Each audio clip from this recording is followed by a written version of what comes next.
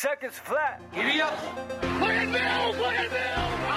Mills wins the 10,000 meters. Stand by for the kick of Dave Waddle. If he's got it, he could make it. I think he did it. Dave Waddle wants to go medal. This is the Seconds Flat Running Podcast. Sammy's been broken 3 times. He refuses to give in. He might do it. Look at that guy. Look at Lance Zero. Oh my gosh!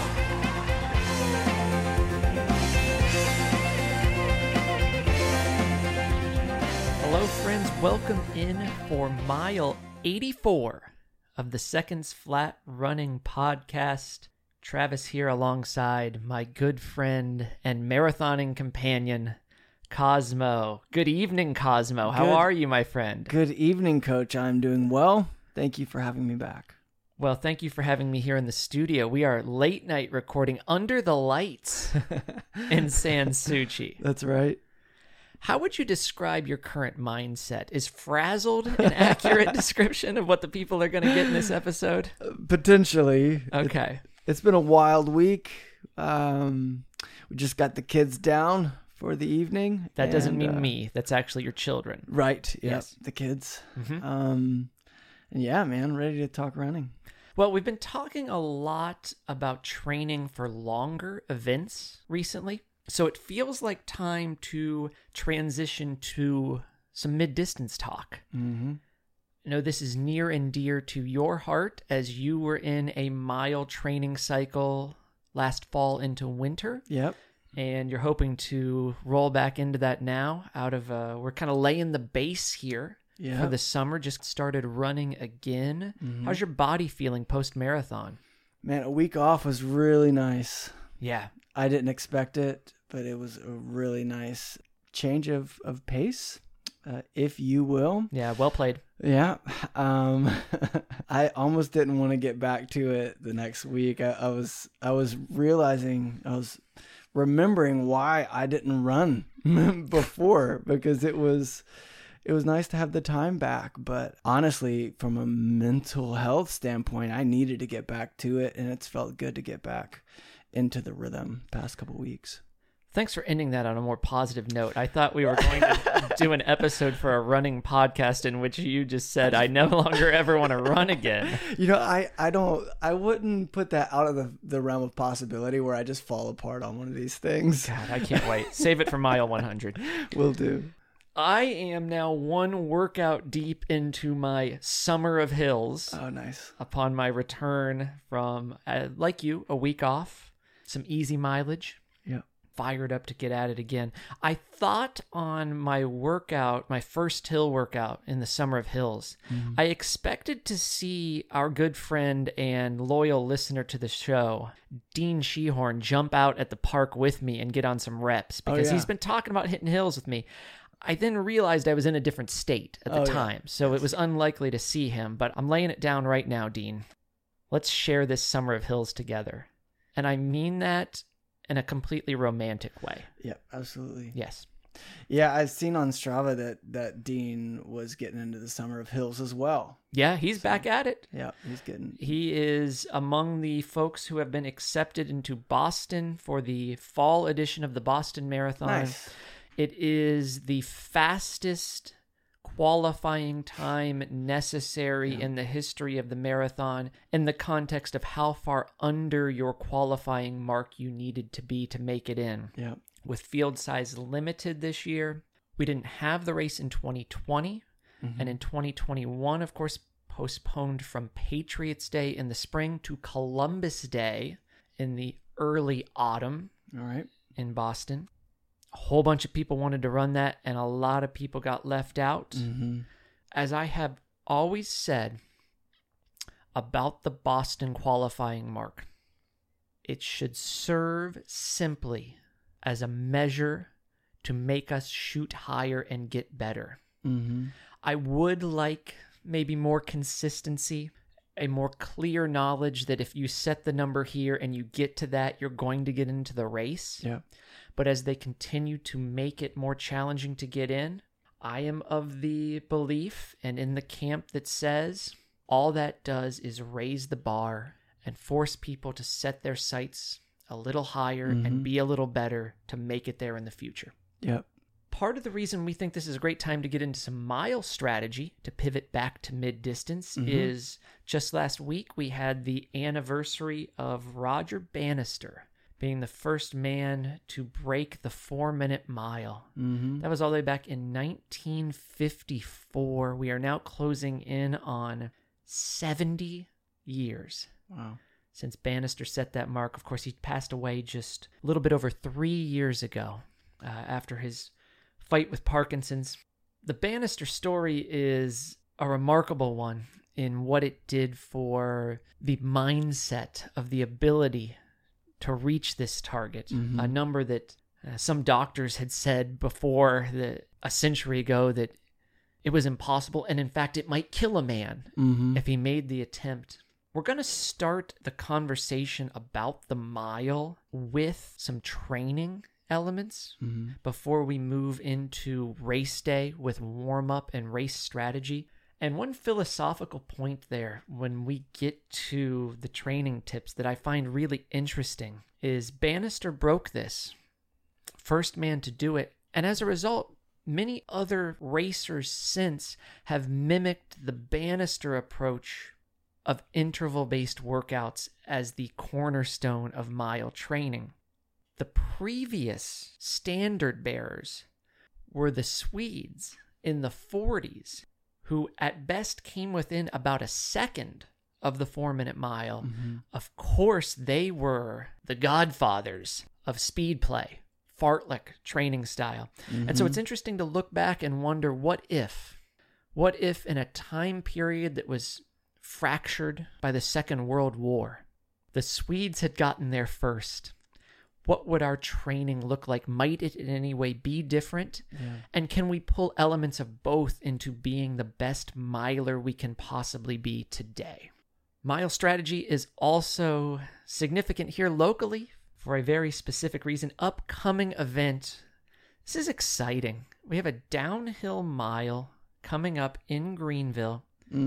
That is on June 11th, Friday, June 11th. It's close to my birthday, Cosmo. Okay. I would expect that they probably are doing this as a celebration of life for me. I think Actually, I think a celebration of life is what you do when someone dies. That's right, isn't yeah, it? Yes. yeah, Well, yeah. it's been good. Right. I'm glad we could at least have this episode to go out with. Right. The Downville Mile. Yeah. We're kicking it off at 6 p.m. that Friday evening, June 11th. It's going to be out by Brewery 85. So there's an open Downville mile and then the elite mile to follow it. Total elevation drop on this course of about 150 feet. So if you've been targeting a number and maybe it's a little bit of a stretch, this could be your opportunity to hit it. Yep. But more so just a really fun event. I don't think this is necessarily about just personal bests. Really cool, fun event out at Brewery 85. Bring the family, bring the pets, bring the babies in the strollers. That might be for you. Yep. Again, a 2-division race, and we'll see what the fastest number anyone can put up is. Registration is open. We will link registration. There's already been a ton of interest. runsignup.com. We'll get the specifics to you again in the show notes. And a couple more things to add to that. We are going to do a brief course preview video. We appreciated all the love that came out from the folks who watched our YouTube video of the half marathon course. Yep. From the Greenville half back in late February. And so we will do a much more condensed video. It'll be 1/13 of the length approximately. To give you an idea of the course, there will be, this is straight from race director level, little inside info here. Okay. Only on the Seconds Flat Running podcast, there will be a timing device. Okay. I don't want to get anything more specific. Some sort of clock. Yeah. I don't know what else it could be. I assume it's going to be a clock. I don't know why I won't just say that. Probably a clock. Sundial. Hourglass. Could be. At the halfway point. So you will be able to get your halfway split Great. on the course. So yeah, we will have a course video for you. There are cash prizes for top 3 males and females in the elite race. I'm not sure if there are still elite entries, free entries available, but I believe so. There is a time standard attached to that, so you can contact the race directors and get a free entry if you are a fast guy like Cosmo. I already got mine. Yeah, you did. I did, actually. That a boy. Yeah. Good. So, special thanks to the people at Go Green Events and Brewery 85 Yeah. for putting that on. Of course, Run In is happy to be involved as well. That's going to be a lot of fun. I am still a what you might call a race time decision. Okay. For 2 reasons. No, I don't need to start this show by lying to people. Yeah, don't do that. For 1 reason. I mean, let's just cut the crap. 1 reason.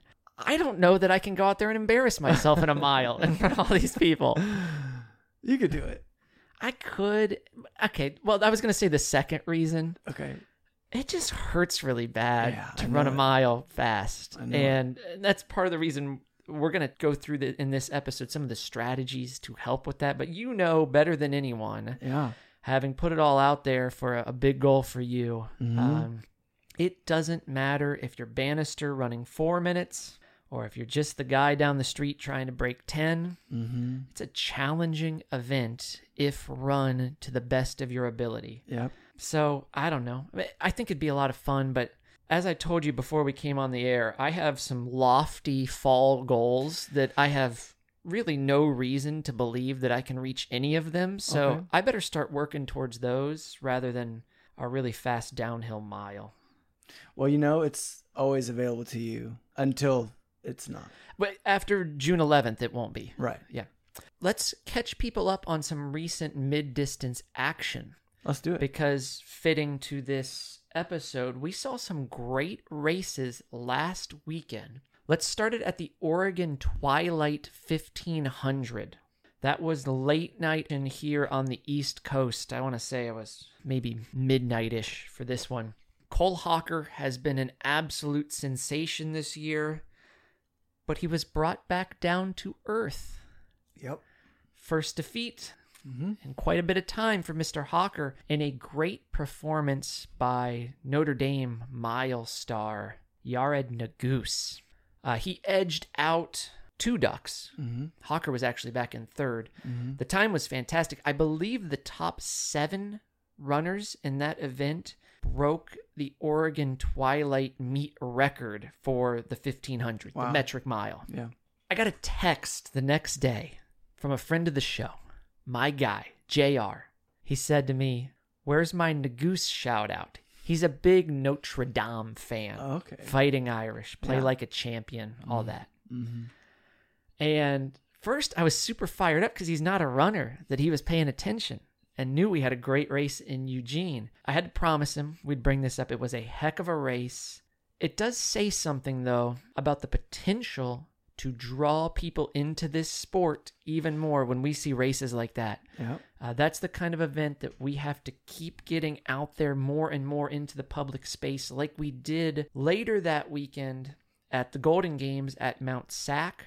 NBC coverage. Kara Goucher's announcing distance racing now. Had her on the coverage. It starts again with the metric mile as the biggest story of the show. Yeah. Ellie Purrier Of Vermont. of Vermont, dairy farm fame, That's right. set a current season world's best in the 1500. This winter indoors, she set the American 2-mile record. Yep. She is so strong right now. I So cannot strong. wait to see what she does at the trials. Mm-hmm. And then what she does at the games. I'm kind of penciling her in. Maybe I shouldn't. I have to think 1500 is the bread and butter event for her. We'll see. I can't wait to see a showdown with her and hopefully Shelby Houlihan, who is kind of lurking in the shadows right now, lying in the weeds, sneaking around the chicken coop, as sometimes the Bowerman Track Club is known to do. They don't race a ton, so it's hard to know what condition she is in, but she has had a remarkable stretch over the past couple years. That could be a fantastic duel if we see both of them at 1500. We could see Shelby there, or maybe we see her at 5,000. Maybe we see her double. I don't know. I haven't read anything about their plan, but that was a fantastic race for Melly Purrier. The men's 1500 really became a duel between Ollie Hoare, the Australian of the On Athletic Club, and Canadian former Syracuse star Justin Knight, and a race that was hyped up to see Craig Engels, former guest here on the show, with the flow and the stash looking, I'll say, as lustrous as ever. But Hoare took it out hard, and Justin Knight was the only one who chose to go with him. And the gap they got was just too big for the rest of the pack. But ultimately, Ollie held on, had another gear at the end. Great race again in the men's 1500. And then in other mid-distance action there, the 800-meter races were both strong. The women's 800, those are training group partners, both under 159. Wow. Gemma Reekie, that's a name you're going to get to know. Okay. Young star out of Great Britain. And her training partner, Laura Muir, maybe at Tokyo. And again, in the future, Reekie is probably more 800 suited than Laura Muir, who is probably more mile oriented. Great duel between those two. And in the men's 800, it was Bryce Hoppel. We thought this was building to the Hoppel versus Donovan Brazier versus Clayton Murphy crescendo. Brazier pulled out beforehand, so we saw Hoppel for the win, followed up by NCAA record holder from UTEP, Michael Cerrone.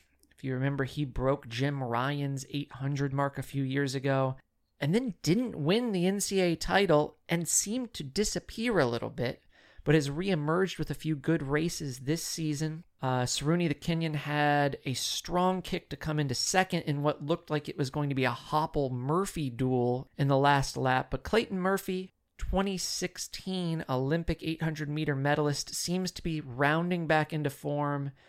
So I'll go early prediction. Hoppel, Brazier, and Murphy are your 3 800-meter Olympians for the United States. All right. And that's a pretty strong group. Mm-hmm. I like what we could see there. Murphy, again, just shows that he's so strong. He's such a strength-based runner with such mile ability. And it was like he was never quite the same after he went for the mile 800 double and world champs after his Olympic medal. He's returned to his coach, Lee Labadie, from Akron. Okay. Great mid-distance coach. And I think you're starting to see him turn a corner. Since I mentioned Lee Labadie, Akron coach, as we transition now into our training tips for the mile, I do want to recommend some coaches that you look into and some reading out there you might enjoy if you want to learn more about mile training, but also mile history, studying the event, what is one of those glamour events at a track meet, the mile, the 100-meter dash, the 4x4 relay. Those are special. Yeah. And the crowd gets into those, and they hold a certain place in the history of running. Unfortunately, we don't see the mile in the Olympics. We see its metric counterpart, but boy, that number 4 minutes in the mile just still resonates, right? 70 years later. Yeah. So I mentioned Lee Labadie, really a great coach at this distance, but if I were going to give you a handful of folks to look at who teach and coach this distance incredibly well, I'd start with some recent folks. You could look at maybe a touch off the radar because he's only known for one athlete, but that's Scott Rasko, who was Alan Webb's coach, the American mile record holder, and a sub-4 minute high school miler. Venlin Anna, who was at Oregon and Stanford with huge success. If you've listened to previous episodes, Andrew Weeding, that was his coach at Oregon. Okay. He's now at Virginia. We could add to that mix Joe Vigil, who is still influencing so many runners, but coached over a number of decades. He's so good at every event. You can look at it through his text, Road to the Top, find his interviews. He's fantastic. To rewind a little bit in American history, the Bill Bowerman and Dellinger tradition at Oregon, in particular Dellinger, who succeeded Bowerman as the head coach there, and they had so many great milers in that program. We could go overseas. Peter Coe, what he did with Sebastian Coe in the late 70s and then early to mid 80s. One of the greatest mid-distance runners, 800, 1500 meter combo guys in world history. And then we could step back to Herb Elliott's coach, to go back into the 50s and 60s. That's Percy Sarity. And that training group, Herb Elliott, I think, went something like 3 years without a loss at this distance. Wow. In the late 50s. So remarkable what they did.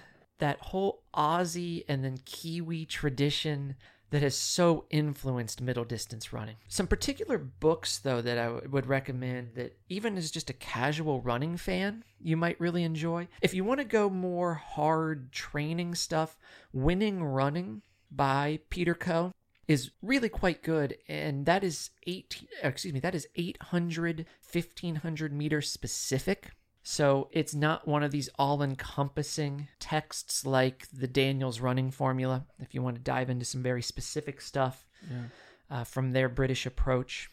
But then just incredible reads. On the Bannister anniversary, you have what was called The Perfect Mile, that book by Neil Bascombe. I believe came out on right about the 50th anniversary. I want to say maybe 04 of Bannister breaking for, but also the race that would become the predecessor to all these dream miles that we have had since. The book chronicles not only Bannister, but two other men who were in hot pursuit of the 4-minute mile at the same time. Okay.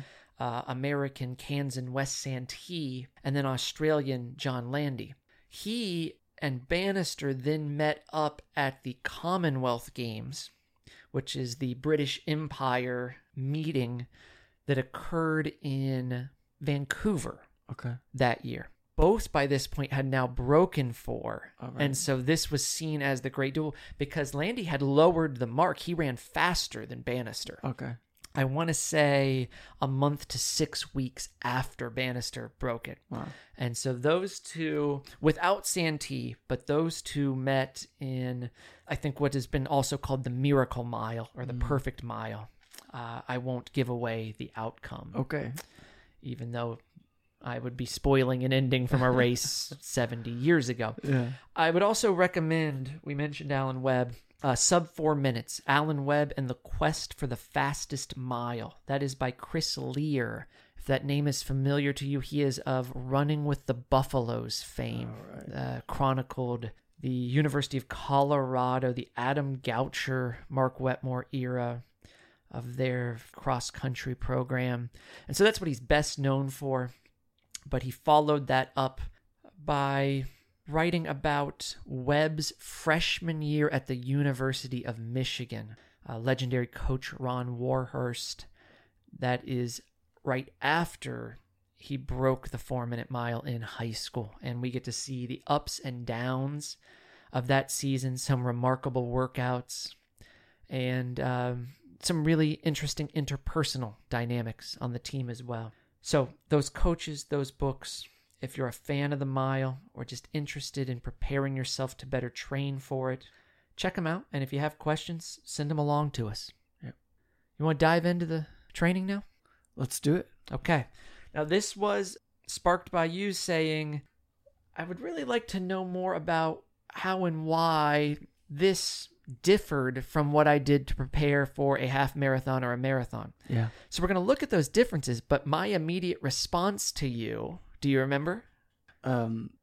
Yes. I memorize all of our texts. You do. Yeah. You do. We had a whole conversation about this. Yeah. What was it? I think I used, did I do 7 heart emojis? It might have been 6. Okay, it might have been 6. Yeah. Yeah. I responded with, I love it, but it's also about the commonalities between the two. That's right. There's a Yes. lot of commonalities, and so we want to see where we have similarity and where we have divergence. Right. And I jokingly alluded to this earlier. This is a hard event. Mm-hmm. I think when done right, there's a handful of events in track and field that just elicit a different kind of pain. Mm-hmm. And it's not even bad pain all the time. It's know you're alive, oh baby, that burns kind of pain. Yeah.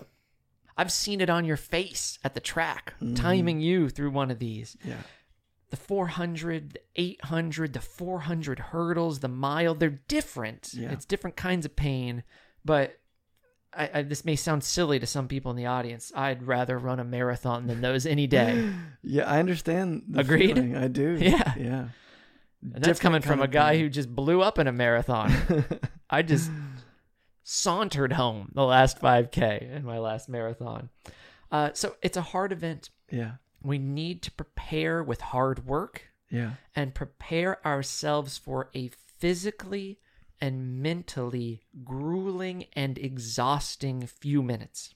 Yeah. It can be an incredibly complex and demanding event and training as well. Yeah.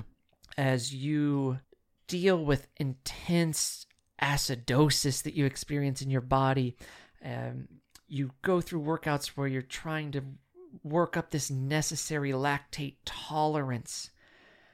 The training tips we're going to get into are meant to try to make those really complex elements more simple, because as a general rule, I believe the simple typically sticks, and it's easier for the general audience to internalize. Mm-hmm. Go back and dig into some of those coaches that I talked about, that I referenced earlier. Yeah. If you want a better appreciation for the really complex stuff. I do. We're going to pull some of those elements, okay? And that come from all of them that can work together for a really successful mile. We've had success. You've had success. We've had other athletes who have had great success in the mile. Oh, yeah. I'd like to be better. I'd like to coach it better. Mhm. I'd like to see more of our runners reach their goal or achieve even better than their goal in this event. Yep. But I believe this is a good place for us to start. So I know you have your training calendar up over there, Cosmo. And let's dive into, in training first, more generally, those commonalities and differences Okay. between training for a mile and, in your case, training for a half or a marathon. Mm-hmm. For someone else, it might be a 5K or a 10K. Mm-hmm. I think the first and most significant similarity is this event is still very aerobic. Mm-hmm. We see varying percentages listed in studies of how much of the event is aerobic, but it's far higher than we once thought it to be. Mm-hmm. And the evidence suggests that aerobic capacity may be the single most significant variable here. Okay. Yeah, you got to be fast to run a really good one. Sure. But it is an event where, like the 5, 10K, 15K, and on up, increased aerobic endurance can have a dramatic impact on mile success. Yeah. So I know you see that in a lot of easy days Mm-hmm. in your calendar. But what do we do with long runs there? Now, give them one or two examples of what you did for long run stuff. This is, again, leading up to a successful mile time trial. Yeah. So I guess we did about, it was about 2 months, almost 3 months of training. It was, and as an aside, it was intended to originally be more like 3 months to 4, but we had the opportunity where we had guys who could do pacing. Yep. We had good weather. Mm-hmm. We had a weekend that it all fell together, that we thought, okay, let's go ahead and just give it a first attempt and see where we are, and Yeah. we might try it again in a month. Mm-hmm. But you nailed it on the first shot, Yep. and we thought, okay, this allows us more time to pivot to your bigger goal of a spring marathon. That's right. Yeah. That's right. So yeah, we went, I mean, off the bat, long runs were still long runs. Yeah. We were still doing, 15, 16 miles on the weekends, up to, 16 to 18 miles in that first month on the long run day. So we didn't really back off there. Part of that comes from knowing the individual athlete. Yeah. You had, before we started more formally working together, back when we just ran together, back when this relationship was just platonic, Ah, yes. you had put in kind of condensed ultra marathon segment. I did, yes. Yeah, and so you were just eating mileage up, and I had to rein you in on that. But I knew we have a guy who loves to get out and run mileage. Yeah, that's right. And you had what little running background you had was from a marathon cycle a year before that. Yep. So let's stick with something that has done you well. I would point people to two great examples of the long run. I won't call it necessity, because you could take a guy like we had Dan King on here, one of the best masters milers in the world. And given his overall physical condition at his age, he finds more bang for his buck from, long run's not necessary for me. Let's get quality workouts in. Right. And that works for a good number of people. So I won't say necessity, but I will say incredible value that is packed into the long run. And so the two examples that I give are Nick Willis. First, New Zealand. It's hard for me to keep track because all these guys ahead of him at previous Olympics and World Championships later got popped for PEDs. But I think he's got 2 Olympic medals in the mile. Nick, who am I kidding? Nick's not listening. But somebody who knows Nick, maybe somebody who follows him on the Instagram. Could ask Nick to follow up with us. Yeah. Multi-time Olympian, incredibly successful on the world stage. Yeah. Still coached by Ron Warhurst from Michigan. Willis is still running sub 4 miles in his late 30s. He's been running sub 4 miles for... And we're getting to the point where we're almost going to say Nick Willis is running sub 4 miles for a quarter century. Right. He's getting close. He's done it for now like half of his life. Was it 20 years or so? I think we're at 18 or 18. 19 Yeah, that sounds years right. Yeah, that sounds right. of him doing this. It's crazy. Incredible. Yeah.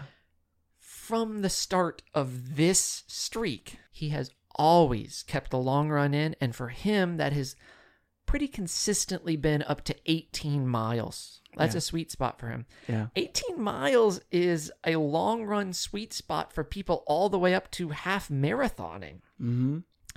He sees the incredible aerobic value. The other example I will give is to go back in time, about a half century before Willis first broke 4, and that is from the same part of the world, Peter Snell. 800 meters. Oh, I got the chills even thinking about it, Dan. Okay. I was going to say my firstborn, but I don't have that. I would maybe sacrifice your firstborn to see Peter Snell. Tonight I might too. I'm just joking. Yeah, the way things got started here. Peter Snell, with modern technology, in our current spikes, on not a cinder track, but on an all-weather Mondo, whatever track you want it to be. Let's put him at, we take this to Eugene, to the new Hayward Field, and he goes up against, in his prime, he goes up against David Rudisha in his prime 2012 London Olympic kind of shape. Because Peter Snell would still be world-class today based on what he did on cinders on the training of over half a century ago. That's amazing. Are you looking up Peter Snell stuff right now on your computer? Yeah. I saw you give a... What's his 800-meter personal best? Put you on the spot. I know this, but I'm not sure if I know it to the 100th. Let's see here. His 800-meter personal best was in 1962 in Christchurch. 1 minute, 44 seconds. 44.3 seconds, should I say? There it is. That's right. We didn't go to hundreds. It was just tenths because we were hand timing. Yeah. So rounded off. Yeah, back when we were hand timing. Yeah, those were the days. I think that's probably what's going to be at the downhill mile. Great. They'll hand time at that clock at the halfway point. I love it. He ran 1:44. Yeah. 60 years ago. I remember it like it was yesterday. It's remarkable what he might be able to do today. Yeah. Again, both Snell and Willis devoted to the Church of the Long Run. Yeah. Snell often 18, 20 miles even on hilly courses was a big thing they did, stemming from And we're going back to that Arthur Lydiard long run model, but we don't need to get into a bunch more coaches. Lydiard maybe deserves his own episode on the way he developed modern training theory. Really, Lydiard is in a short list of guys who kind of broke the mold on how we train. Paradigm shifters. Okay. So you mentioned the long run. You did a lot of stuff that was 14 to 16 miles, some of it easy, some of it steady, occasionally some surging or progression. Yeah. Another thing that we see here that is also in your half and marathon training is the hill work. Yep. The power from hills. I think it's a little bit different how we constructed it. We probably did more of the short hill sprints, which we love for running economy. Yep. We also did more of some of the medium to long hills. Yeah. I love the both sheer joy and then pain that comes from the final seconds of a 60, 75, 90-second hill. You did several times. We did 60-second hills at 5K pace. Yep. 5K pace probably means mile-ish effort. It felt like it. That's what I was just going to ask you on the Yeah. feel, if it seemed like it. Well, I did my first workout this morning for this cycle, and it was 8 by 30-second hills. Yeah. And at 5K, and it did feel like mile effort. I mean, it depends on the hill, I guess. Yeah. You know, but with the hill I was running this morning over there by Hampton Station for you locals, you know, it felt like mile effort. My recovery, instead of going right back down the hill, I'd go around the block. It's not that far of a little loop there. So got plenty of recovery after each one, but the effort was definitely on the fast side. Yeah, man. I don't know. I wasn't dead at the end of each one, but I definitely, you know, the last 5 seconds of it were always grueling. So, It's power work. It's form work. yeah. You know, it is, well, to take a step back here, we did some workouts like that multiple times, and you gained some confidence from doing them multiple times. Yeah. Because you sent me splits of later attempts versus previous attempts. That's right. And what did we see? Yeah. Growth. Yeah, the You know, indicator of growth. It got, I mean, it was easier and faster every time. I felt like I could do more of them than, you know, where the previous, you know, I guess 3 weeks before or so, I felt like I was falling apart. So, yeah, definitely saw growth. We did hills up to 3 minutes, which was more of a threshold hill type of workout. That's a workout that you could still love for a marathon. And that's going to be in my summer hills, there's no doubt. Oh, yeah. David Roche uses it with ultra guys getting prepped for hilly courses. To go back to the episode I did at the beginning of the pandemic on hill training as an option to get back to the basics, we referenced the Australian school of such success they had in the 80s, 90s, 2000s, and that was one of those staples that they would go for, up to 3-minute hills. That'll make you feel some things. Yep. But there's a level of control to it, and as I said to one of our athletes this week, hills, again, force you into good habits. That knee lift, get your eyes up at the grade of the top of the hill, while in ways protecting you from the impact forces of trying to run that hard on a track. Talking about long hills and threshold style work, there's a lot of threshold, or we've talked about maybe critical velocity type stuff that you did in both settings. Yep. No, I have an example up here as I look at your calendar. You did 6 by 5 minutes at threshold, 1 minute easy. That's a difficult workout. 30 total minutes of threshold work for a miler. Now, remember that you could do lactate work in a different way. If you are more of a track speed type of runner than Cosmo is, we could also do short intervals on short rests. I mean, heck, you could do these.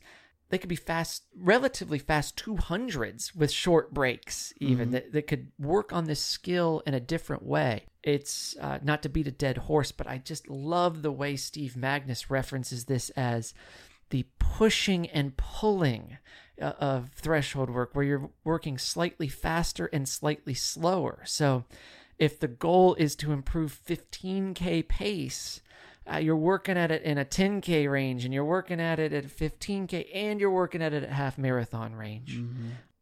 Any other example you have there of looks like stuff we did later on again in your marathon training? I was just looking at the 2 to 3 minute hills that we were discussing earlier at about threshold pace, 6 minutes or so, a little faster than threshold, I guess. Yeah. Yeah, man. It was 10K pace, I think, was the goal there. 10K pace Yeah. sounds right. Yeah. Now, we got to remember, uphill at 10K pace, what does that effort translate to? That's an even faster effort when we Right. had you do it that quick. Right. I'd look to, there's a few combination workouts that we Yep. did, Yep. right? Where you might have done Ks That's right. at 10K pace, Mm-hmm. and then you followed them with maybe 200s, maybe hills, Yep. maybe then after that strides, Right. where we packed those together. We did that several times. Yeah, closer to the mile. We were doing those Ks, 200s, and hills in the same workout. Right, and so we transitioned, and this is a good thought for everyone. We transitioned away from maybe the simpler, straightforward threshold stuff into these combinations where then we added things that were a little more race specific to Yeah. it. So this is a bit of a blending of what is similar and dissimilar in the two types of training. Mm-hmm. Yeah, I always enjoyed that. I think we've done that on the marathon training as well. Yep. And I like, I mean, especially as we would, earlier on in the cycle, we would do more of that threshold work or that specific work, and then blending the different types of workouts together later on. I don't know, it almost gets you in, it gets you thinking about how your body's going to feel in the moment. Yeah. A little more than it did doing those workouts earlier on that weren't blended. So that's what I got out of them. I think that's a nice segue now to the stuff that is different. Okay. Because those commonalities, when we add those workouts plus just your easy days and your strides, neuromuscular work, Yeah.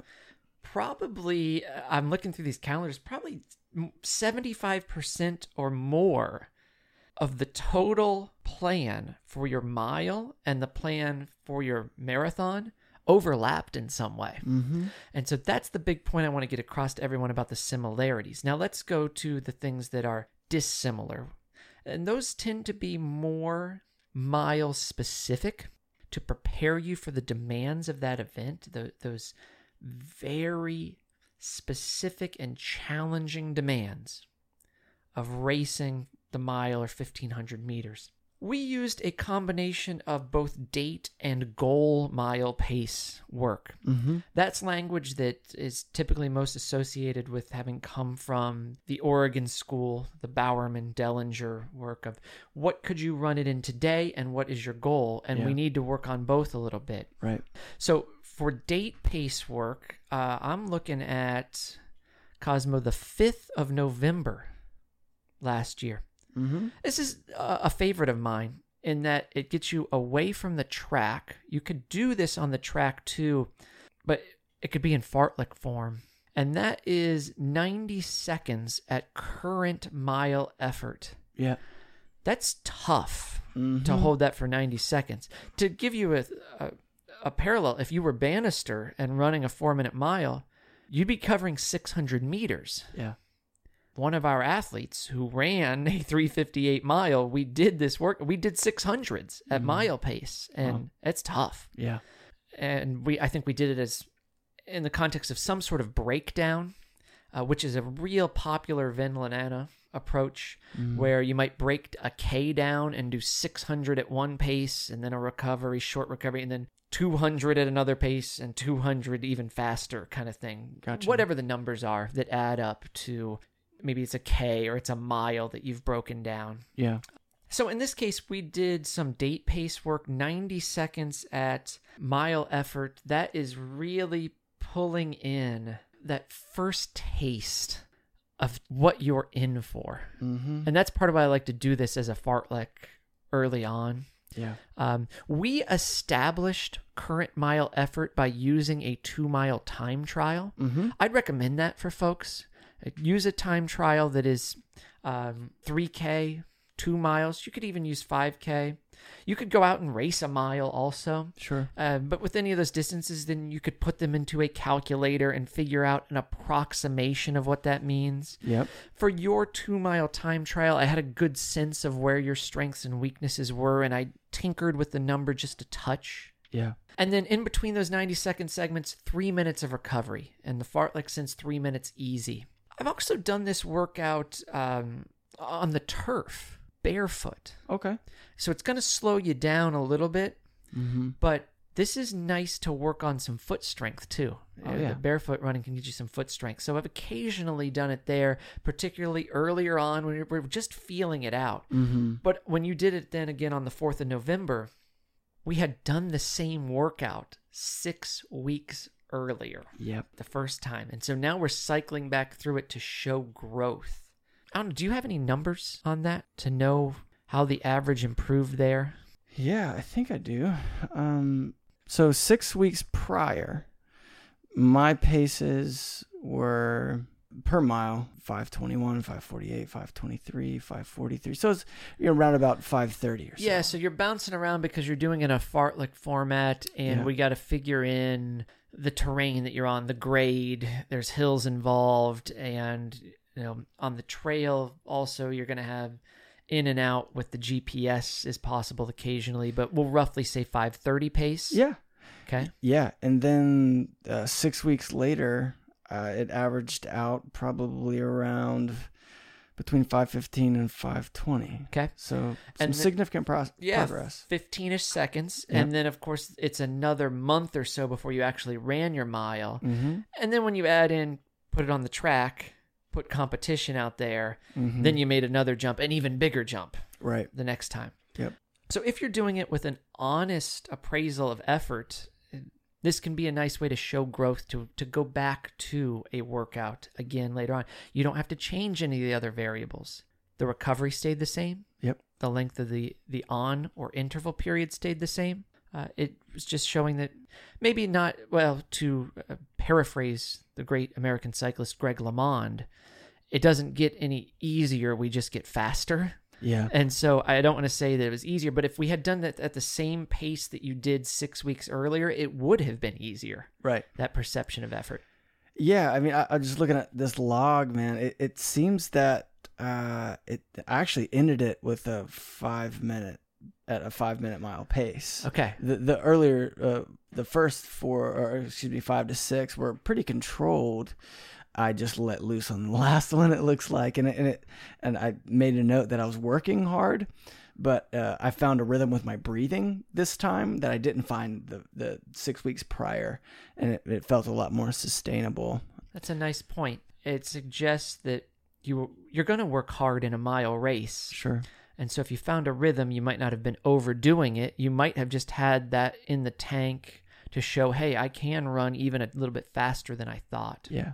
Yeah, it seems like I was fairly pleased with with this workout compared to 6 weeks before. So Yeah. whatever we did in those 6 weeks, it worked.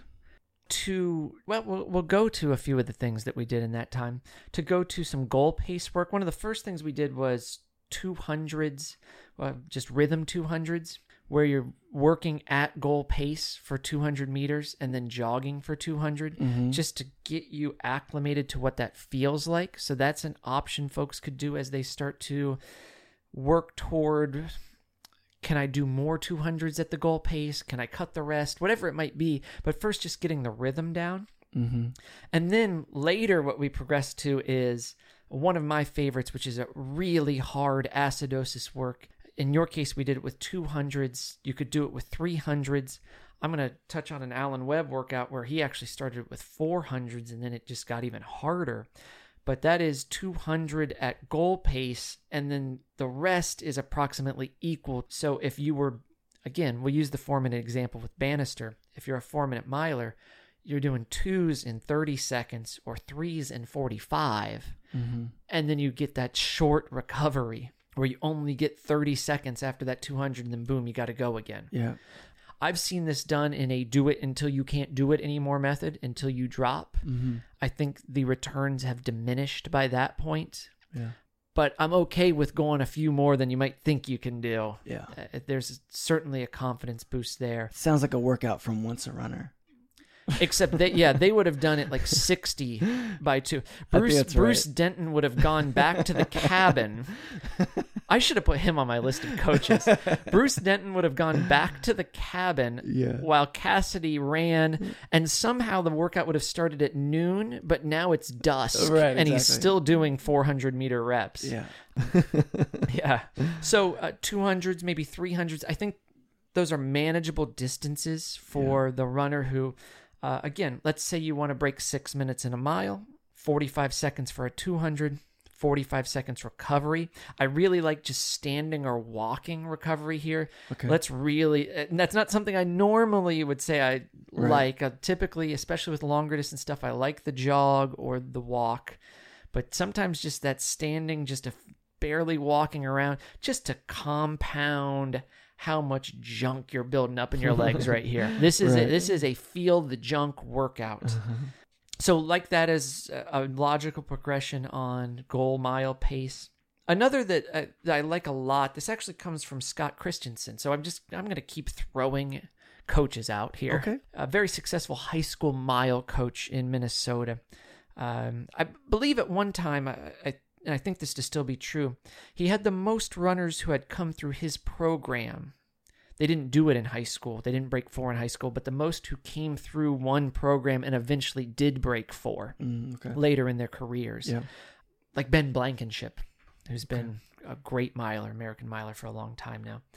He loved this workout that is somewhere in the 5-ish seconds faster than goal mile pace. Okay. The faster you get, the number may trim down just a little bit. So, for example, if you've sped up to be let's say you were a 420 miler, a very good Division III collegiate kind of runner, and you're trying to push down into elite at that level guys who are now running 410 and under. Yeah. You're 420 guy. If you did the math on this, 5 seconds faster per lap than goal pace, you're running 65s at 420. So it would be asking for 60s. Yeah. It starts to get hard when to do that 8 times when you're getting really fat. Like that would be Bannister doing 8 by 55 seconds. Right. You might just not have the turnover. Christensen found, for example, with 420 guys, if they could hit 61 even, it tended to translate. Whereas the 5-minute miler, who's running 75 seconds a lap, 70 is more realistic for this challenge here. Gotcha. So you're using your goal mile pace.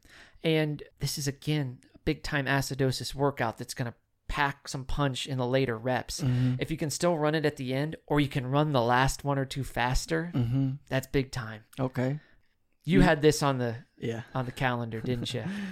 Yeah, I remember that one. Yeah, so we put in for you 6 to 8 times just to feel it out. If we were going to do it multiple times, we'd go to 8. But this is a good recovery on this, okay?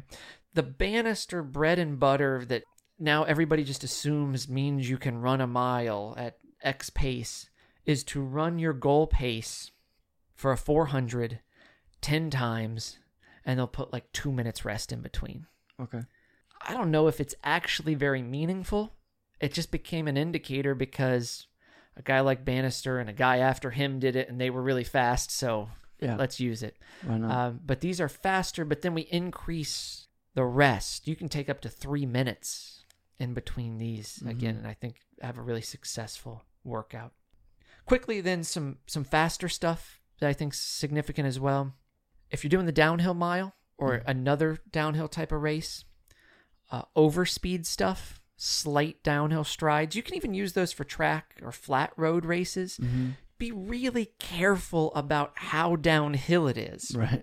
We're talking about like crown of the football field to the sideline of the football field kind of downhill, and you're not even going to run it straight across. You're going to run at an angle across the field, but it does create the ability to turn over faster than you otherwise could. Gotcha. And doesn't that happen when we run downhill in a race, Yep. and we need to be able to manage the mechanics. Yeah. But overspeed training could be good.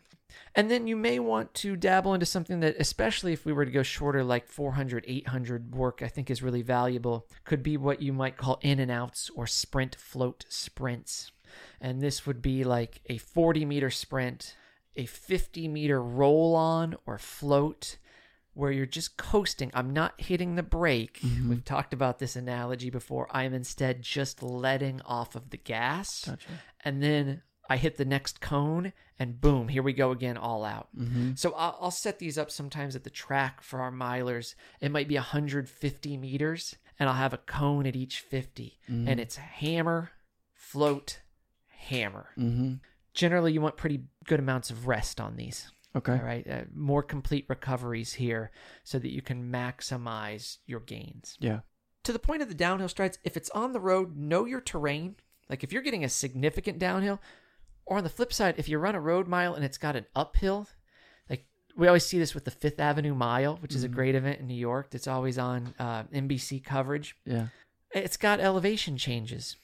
Be aware of that for your mile and incorporate it and adapt your training accordingly if you're not just racing on a track. Yeah.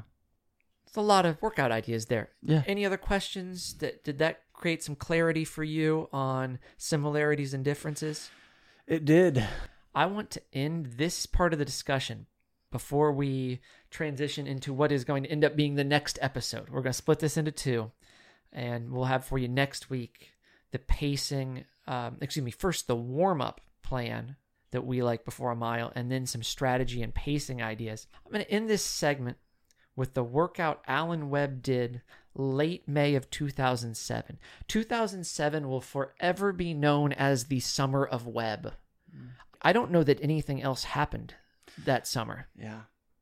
I don't remember. No, it's not worth remembering any of it. Just Webb. I think the next summer was like the recession. Yep. Sounds right. So let's just stick with 07. That was a lot better. Yeah. Alan Webb, in the lead up to his American record mile, 3:46.9. Whew. Okay. That's crazy. Webb had this incredible training here in 07 that it never manifested itself in any big race victories. He does get some criticism for that, but it was an incredible bounce back from a lull he had that people felt like he didn't quite live up to that high school hype.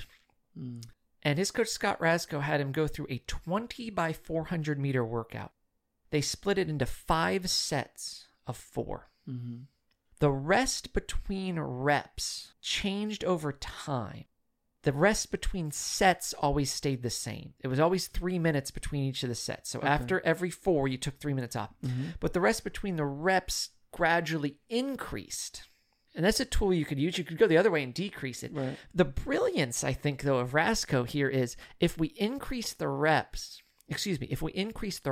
rest, it's going to allow him to still hit numbers and possibly even hit faster numbers and build a confidence of, regardless of what I felt like on 16, 17, 18, and 19, I crushed 20. And so the rest started out at 20.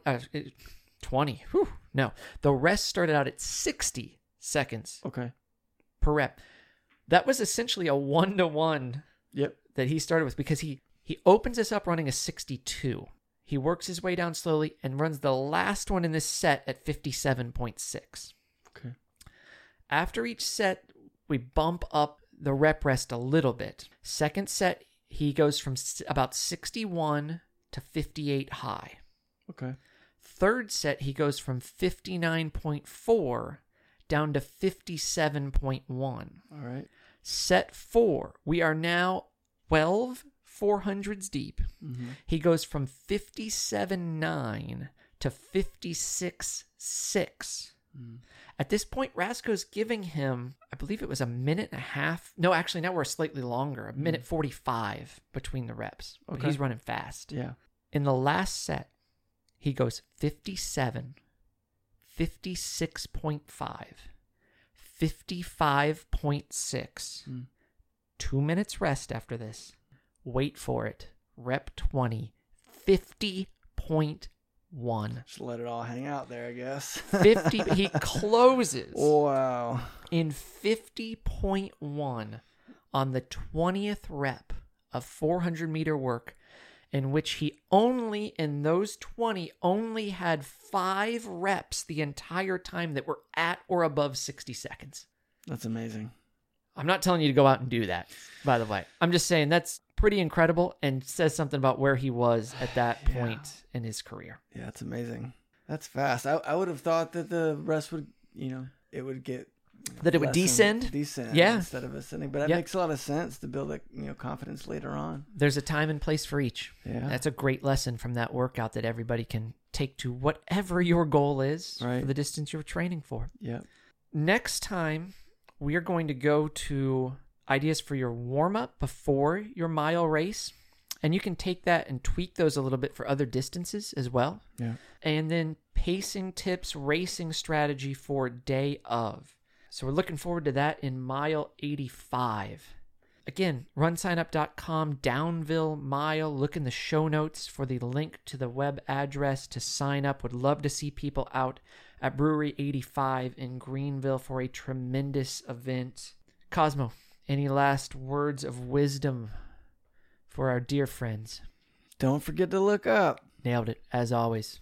That's it for mile 84 of Seconds Flat. Stay tuned for the second installment of our Mile Strategy series.